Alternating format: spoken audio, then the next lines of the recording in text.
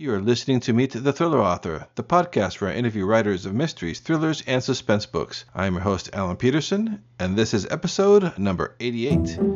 In this episode of the podcast, we'll be meeting Lee Goldberg, who is a two-time Edgar Award and Shamus Award nominee, and the #1 New York Times bestselling author of more than 30 novels, including Washington Post bestsellers Killer Thriller and True Fiction, as well as King City, The Walk, 15 Monk Mysteries, and the internationally bestselling Fox and O'Hare books, co-written with Janet Ivanovich.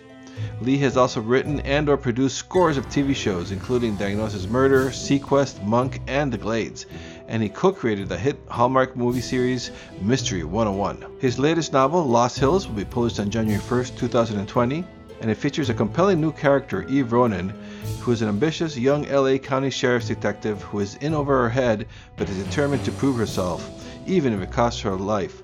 I really enjoyed this book. It's out on January 1st, 2020. Highly recommend you go check it out. We're going to talk about the book and Lee's amazing career and a whole lot more coming right up in my interview with Lee Goldberg.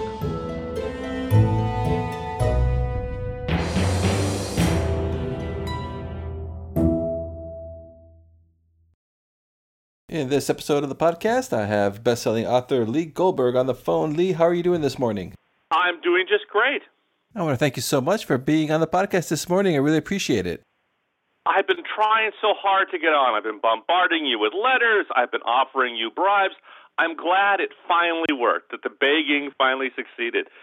What can I say? You wore me down. And actually, for the listeners, it's actually the other way around. But so glad to have you here. I wanted to ask you, I was checking out your website, and I've discovered that you come from a family of writers and artists. What was that like? And was there anyone in particular in your family that inspired you to become a writer yourself? Well, our family's highly competitive. I'm the oldest, so I have the edge.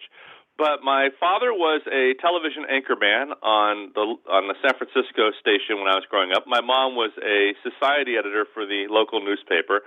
My father talked like this his entire life, always as if he was on the air, ready to give a report, which is funny for about 5 seconds. It's grating after decades. But television and writing were always, big things in our lives. They were always there. So it never seemed like something out of reach. So I was writing stories and articles and stuff from a very early age. In fact, I put myself through college writing about the film and television industry for Los Angeles, American Film, Starlog Magazine, a bunch of others. And my first novel was when I was 19.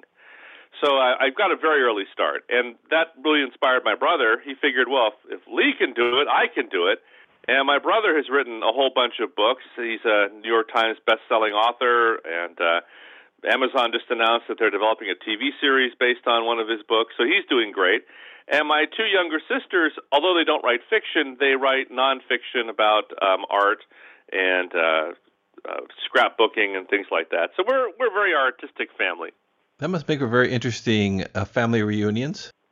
My brother Todd actually writes crime fiction as well, so sometimes we step on each other's toes. There was one great week, though, a couple years ago, when we both had brand new books out and we were both on the New York Times bestseller list together. I was #1 and he was #6. It was just so great. It was a dream come true for both of us. And I'm sure you didn't rub it in or anything that you were #1, he was #6 in the New York Times bestselling list. Oh, of course I did. Of course I did. Maybe someday you'll make it as high as me. But to be fair, both Todd and I were holding on to other people's coattails. My #1 book was co-authored with Janet Ivanovich, and Todd's #6 book was co-authored with Brad Meltzer.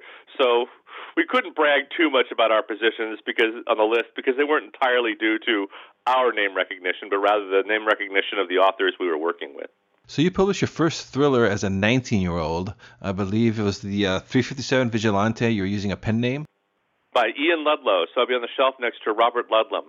And Ian Fleming, so people would go, Ian Fleming, Ian Ludlow. I think I've read something by him. It wasn't bad. Sounds like a sound strategy. And now I know where you came up with the character name for your Ian Ludlow thriller series. Yeah, so I did that as a little homage to myself. This might sound a bit mean, but I chuckled reading on your website that the publisher of your first book, The 357 Vigilante, went out of business soon after publishing it, and you never saw Diamond royalties. That's a rough start in the business. Did that give you pause? Did it make you reconsider a career as a novelist? It made me take a huge pause. I got out of the business, at least the publishing business. After Pinnacle Books went out of business and took my Vigilante series, which was a bestseller, with them, along with all of my royalties, I focused primarily on my television career. And I wrote and produced hundreds and hundreds and hundreds of hours of television. Hunter, Diagnosis Murder, Baywatch, Sequest, Spencer for Hire, The Glades, Monk, a bunch of shows. And around the books I wrote as a teenager came out in the mid-'80s. And around 1994, 95, somewhere in there, I got nominated for an Edgar Award for one of my television scripts. And my book agent, who I thought had forgotten I even existed, called me up and said, "Hey, you got an Edgar nomination. That's like the Oscars of mystery writing. If you were to write a book proposal, I could get you a 3-book deal by the end of the week." Okay. So I was stuck in a hotel room in Canada at the time doing a terrible show called Cobra starring Michael Dudikoff. And I wrote this proposal about the mob bringing their style of business to television. They don't cancel shows, they kill them. I just hacked out this thing really quick, and my agent got me a 3-book deal. So in 1994, 95, somewhere in there, I was back in publishing with a book called My Gun Has Bullets. It was released by St. Martin's Press. And then I did a follow-up called Beyond the Beyond. And then, again, I didn't write novels for quite some time. And again, I got pulled back in because of TV. Diagnosis Murder, a TV show I was the head writer on and an executive producer. Penguin Putnam was doing books based on Murder, She Wrote, and they looked at Diagnosis Murder and said, "Hey, that could be another great franchise for us," and offered me a deal to write Diagnosis Murder novels. So I got back in. I wrote 8 Diagnosis Murder novels, and then I subsequently wrote 15 Monk novels, and also a few original novels in between. So there was a period where I did the 2 careers simultaneously, writing for TV and producing for TV and writing books. That must have been challenging, writing for both television and for books. Is there a big difference between writing for the 2? Oh, there's a massive difference. They're 2 entirely different mediums. On television, a story is conveyed through action and dialogue, whereas in a book, you're everything. You're the director, you're the wardrober, you're the actors, you're everybody, and it's told through prose and internal monologue and multiple points of view. You are the entire universe. And television, what you're writing as a script, is essentially a blueprint that other talented people use to do their work. It's more like being a contractor. A few months ago, I interviewed D.P. Lyle for the podcast, and he shared how you're the one who got him into the world of tie-in novels when you passed on writing the novels for the Royal Pains TV show. Well, yeah, Doug and I are old friends. He's actually my doctor. He was also my medical consultant on Diagnosis Murder. He and I have been friends for decades. So Royal Pains, the TV show about a doctor, and I thought Doug would be perfect for it. Now he hates me because I put him through that. He has me do all kinds of unnecessary medical tests just to torture me. Yeah, he just seemed to prefer to write in his own universe. Are you still writing tie-in novels? And do you prefer to write stories set in your own universe? No, I'm not doing any tie-ins, but I still do a lot of television, and I prefer to write my own books, but I'm very comfortable writing characters created by others because that's 90% of what you do in television. You don't usually create the shows you're working on, and you end up channeling the artistic point of view of whoever is running the show that you're working on. So that's something I'm familiar with and enjoy doing. So in terms of books, I prefer to write my own books. In television, it's the nature of the game that you're primarily writing characters other people created, except now I have my own series on Hallmark called Mystery 101. I'm not producing it, but I co-created it with my friend Robin Bernheim, and we've written a couple of the movies, and there are other movies being written by others in this series. Oh yeah, I've seen that advertised on television. I didn't realize you were behind that. What's the show about? Yeah, it's about a woman who teaches mystery fiction at a college and ends up solving crimes herself. Oh, it's like a cozy mystery. Yeah. On Hallmark they don't do much hardcore stuff. That's true. It's not part of the Hallmark brand. So I really enjoyed reading the advance copy that I received for Lost Hills, which is going to be published in January of 2020. The ambience, the characters, especially Eve Ronin, it was a great read. How did that story and character of Eve Ronin come into being for you? It came out sideways. I mean, it wasn't something I set out to write. I had a whole different cop novel in mind that I wanted to do. And as part of the research for that novel, I finagled my way into a homicide investigators training conference in Wisconsin. These are training seminars held for professional homicide investigators to bring them up to date on the latest techniques and things. The homicide detectives are required to take 24 hours of training every year to recertify, just to keep them up to date. So I finagled my way into one of these conferences. I was one of only 2 civilians invited, and I just wanted to get some color and some details and some techniques. I really wasn't going to get a new story. I was going to enhance the one I had. But one of the cases presented at that conference, presented as a example of a case that would not have been solved if you walked into it using any police common sense. You had to enter it as if you'd never solved a case before. It was a bizarre, really fascinating case. I could not get it out of my head. And I decided I would throw out the book I was doing and write about that. And since the case required the detective, in order to solve it, to throw away everything they already knew, I thought, what if my hero, my lead character, was a brand new detective, somebody who had no prior experience to draw upon, which was a stretch because homicide detectives usually are experienced in other areas that promoted to homicide. Homicide is a position detectives strive to achieve. So I thought, what if I have a character who gets the job not because of experience, but through politics? And I had been longing in a way to get back to a voice I used in the Monk novels. I wrote the Monk novels from the first-person point of view of a woman, and I really liked that character. So I thought I'd make my new character a woman and just add to her problems. So it was her new job. So she'd have a glass ceiling and have deal with sexism and.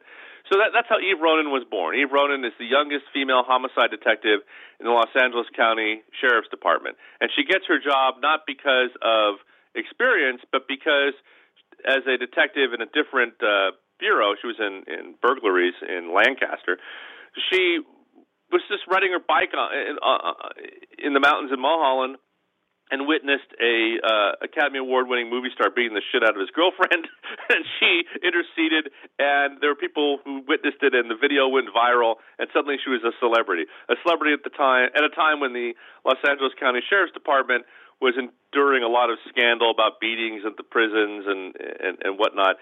So to get more positive press and to keep that story in the news rather than the scandalous stories, the sheriff promotes Eve to homicide. So now she's in a job that she didn't earn, resented by the detectives around her, resented not only because she got this job without the merit, but also because she's a woman and she's only in her 20s. And then she lands this triple homicide case that will either is going to make her career or reveal that she's a total fraud who doesn't deserve the badge. So it added a lot of interesting levels to the story, and I was really swept up in it. I really enjoyed writing that book. And it was based on a true crime, and I was able to contact all the detectives and forensic investigators and medical examiners and prosecutors involved in that case to get more information and facts that would help me tell my fictional version. Yeah, and I was surprised to learn that Lost Hills is based on a real-life case from Ohio, right? Yes, and the real case is so bizarre that had I written it verbatim, no one would have believed it. It was so outrageous. So I toned down some of the more outrageous stuff. Actually didn't tone it down. I took it out and focused on some other of the bizarre stuff that was in the book and streamlined it. And moving it to L.A.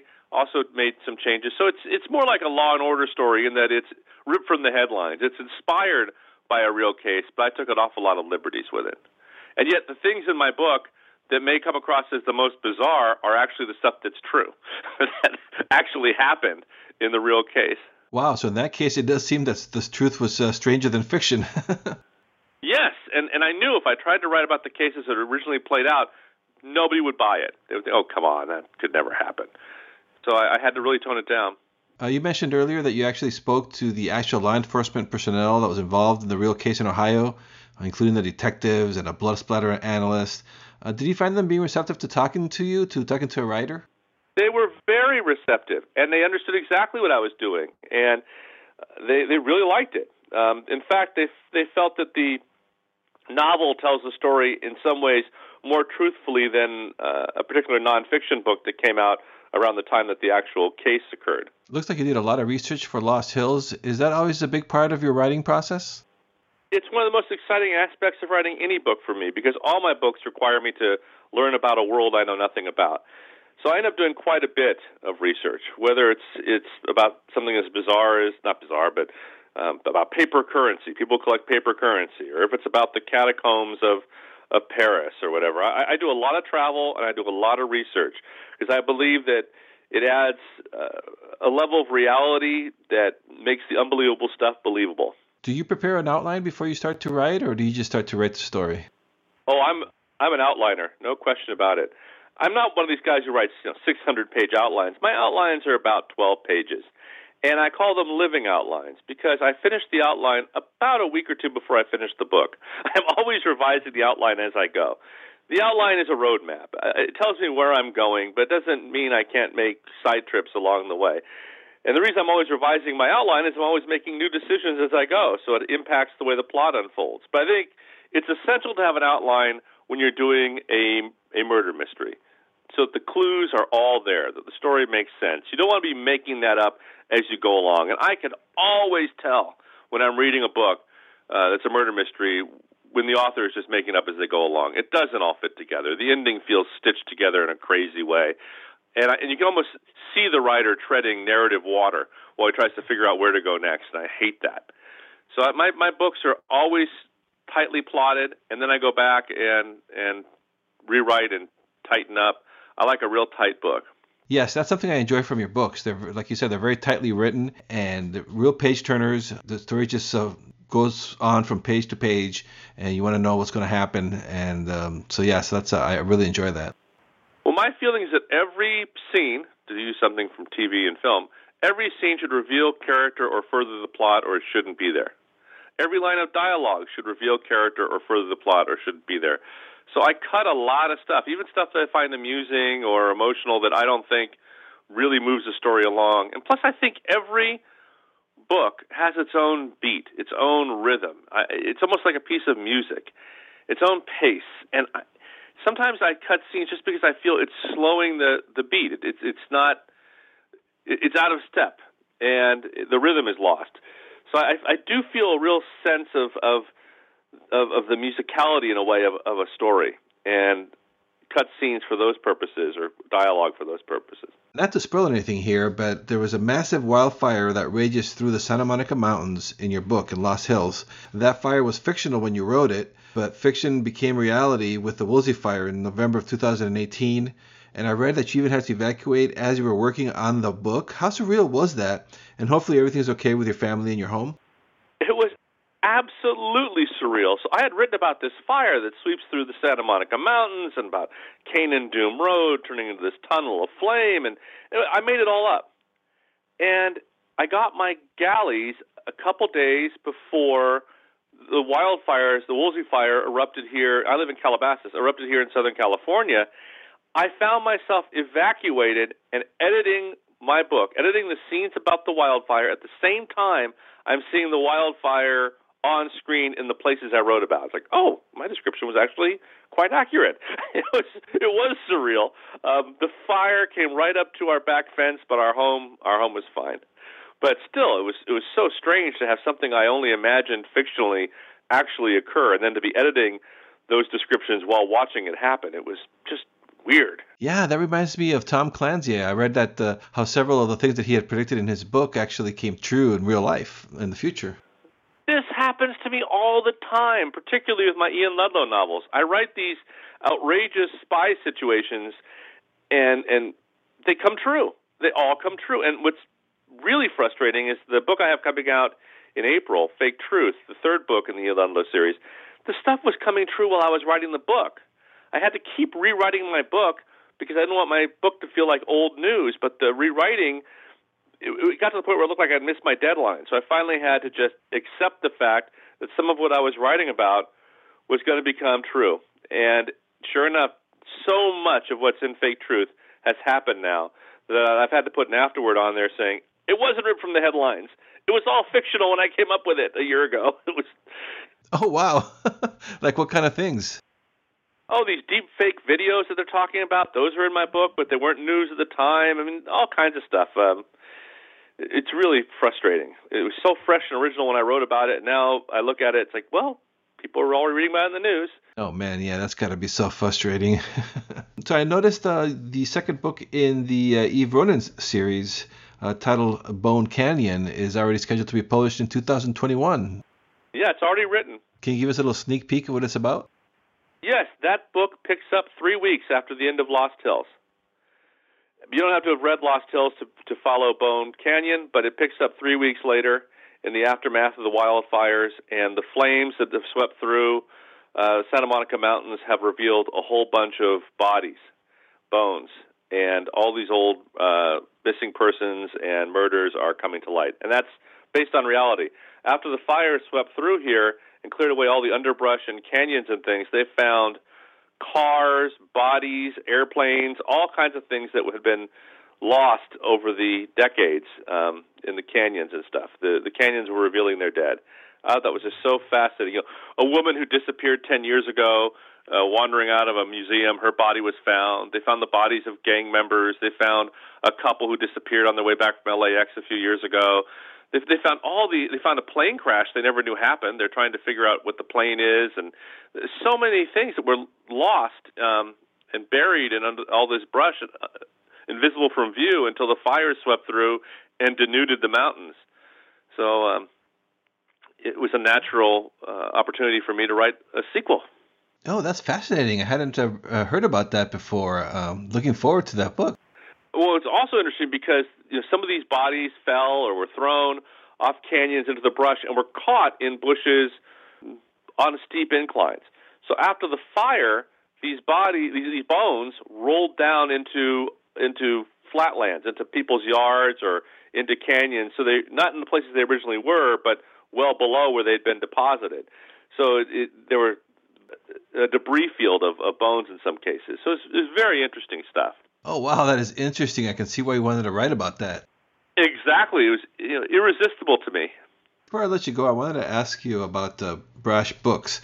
I read the Windchime Legacy a few years ago, and I didn't realize you were behind Brash Books. And I think so cool how you're bringing back awesome old and out-of-print thrillers back to life and into digital print. Such a cool story how Brash Books came to be. Can you share it with the listeners? Yeah, Brash Books is a small publishing company I founded with my friend Joel Goldman, who's also an author, and we republish terrific crime novels, many of them multiple award-winning, highly acclaimed crime novels that have fallen out of print for various reasons, or books that had a huge influence on me and Joel as writers as we were coming up. We also publish original novels as well. But what's been exciting lately with Brash is all the lost manuscripts we've been discovering from authors that we've been publishing. We published an author named Ralph Dennis, who passed away in the 1980s, but wrote this terrific series of paperbacks, the Hardman series, that inspired Joe Lansdale's Hap and Leonard series and Shane Black's Lethal Weapon, that were obscure and few people knew about, but were very influential to a generation of crime writers. So I sought out the Hardman novels, I found Ralph Dennis's heirs, and I acquired the copyright, not just to his Hardman novels, but also all of his published and unpublished work. And I've been finding all these manuscripts of his that were never published, and I've been republishing them. And finally, Ralph is getting the acclaim he was denied in his lifetime, which is wonderful, but also very sad that he never got to see it. But it's been a real thrill to be able to bring these books back. And there's another writer named Jimmy Sangster, who's very well known, more as a writer-director of Hammer horror films than as a novelist. But he wrote a bunch of terrific crime novels in the 70s and 80s, and passed away in the mid-20, like 2012, 2011, somewhere in there. And we've been republishing his out-of-print backlist, and also stumbled on a novel of his that was never previously published, and we're publishing it in February. Oh, that is so cool that those authors are getting their due. So many old mass paperback books from the 60s and 70s that are no longer around. So it's great to see that you're bringing some of those back. Yeah, there's so many great books that have fallen out of print and are not available in digital format out there, and we're just republishing a small fraction of those. But we've also published a lot of original novels that have gotten quite a bit of acclaim. One of our books, Double Wide, by a guy named Leo Banks, was a double Spur Award winner 2 years ago for Best Contemporary Western and Best New Novel, and he has a new book coming out in March called Champagne Cowboys. And it's been great to publish the first books by a new generation of crime writers as well. So we're on both sides of the coin. We're rediscovering and re-releasing great books by wonderful crime writers of the past and introducing brand new crime writers who we hope will be big names in the future. I'm curious what it's like for you to be on the other side of the table now, wearing the publisher hat. It's been fun. I've been able to take everything I've learned as a writer being published by multiple companies and use it to help other writers. Brash Books does not publish anything by me or Joel. It's not a vanity press. It's a full-fledged publisher. Our books get reviewed in Publishers Weekly and Booklist and all the trades, and have been very well reviewed. We've had a few starred reviews in Publishers Weekly over the years. It's great fun. I mean, we aren't Random House or Simon & Schuster. We're a small publisher, but we really enjoy it. So what's the best place for our listeners to find you? LeeGoldberg.com? That's that place. Or walking the streets of Ventura Boulevard. All right, Lee, thank you so much for being on the podcast. I really appreciate it. My pleasure. Thanks for listening to the Meet the Thriller Author podcast. Be sure to visit thrillerauthors.com to join the conversation, access the show notes, and discover great thrilling reads. If you enjoy the podcast, I'd love for you to subscribe, rate, and give a review to it, wherever it is that you're listening to this podcast, be it iTunes, Apple Podcasts, Google Podcasts, Stitcher, TuneIn, Spotify, wherever it is that you're listening to this right now. I would appreciate it. And please do check out my own thriller novels over at my website at alanpeterson.com. Until next time.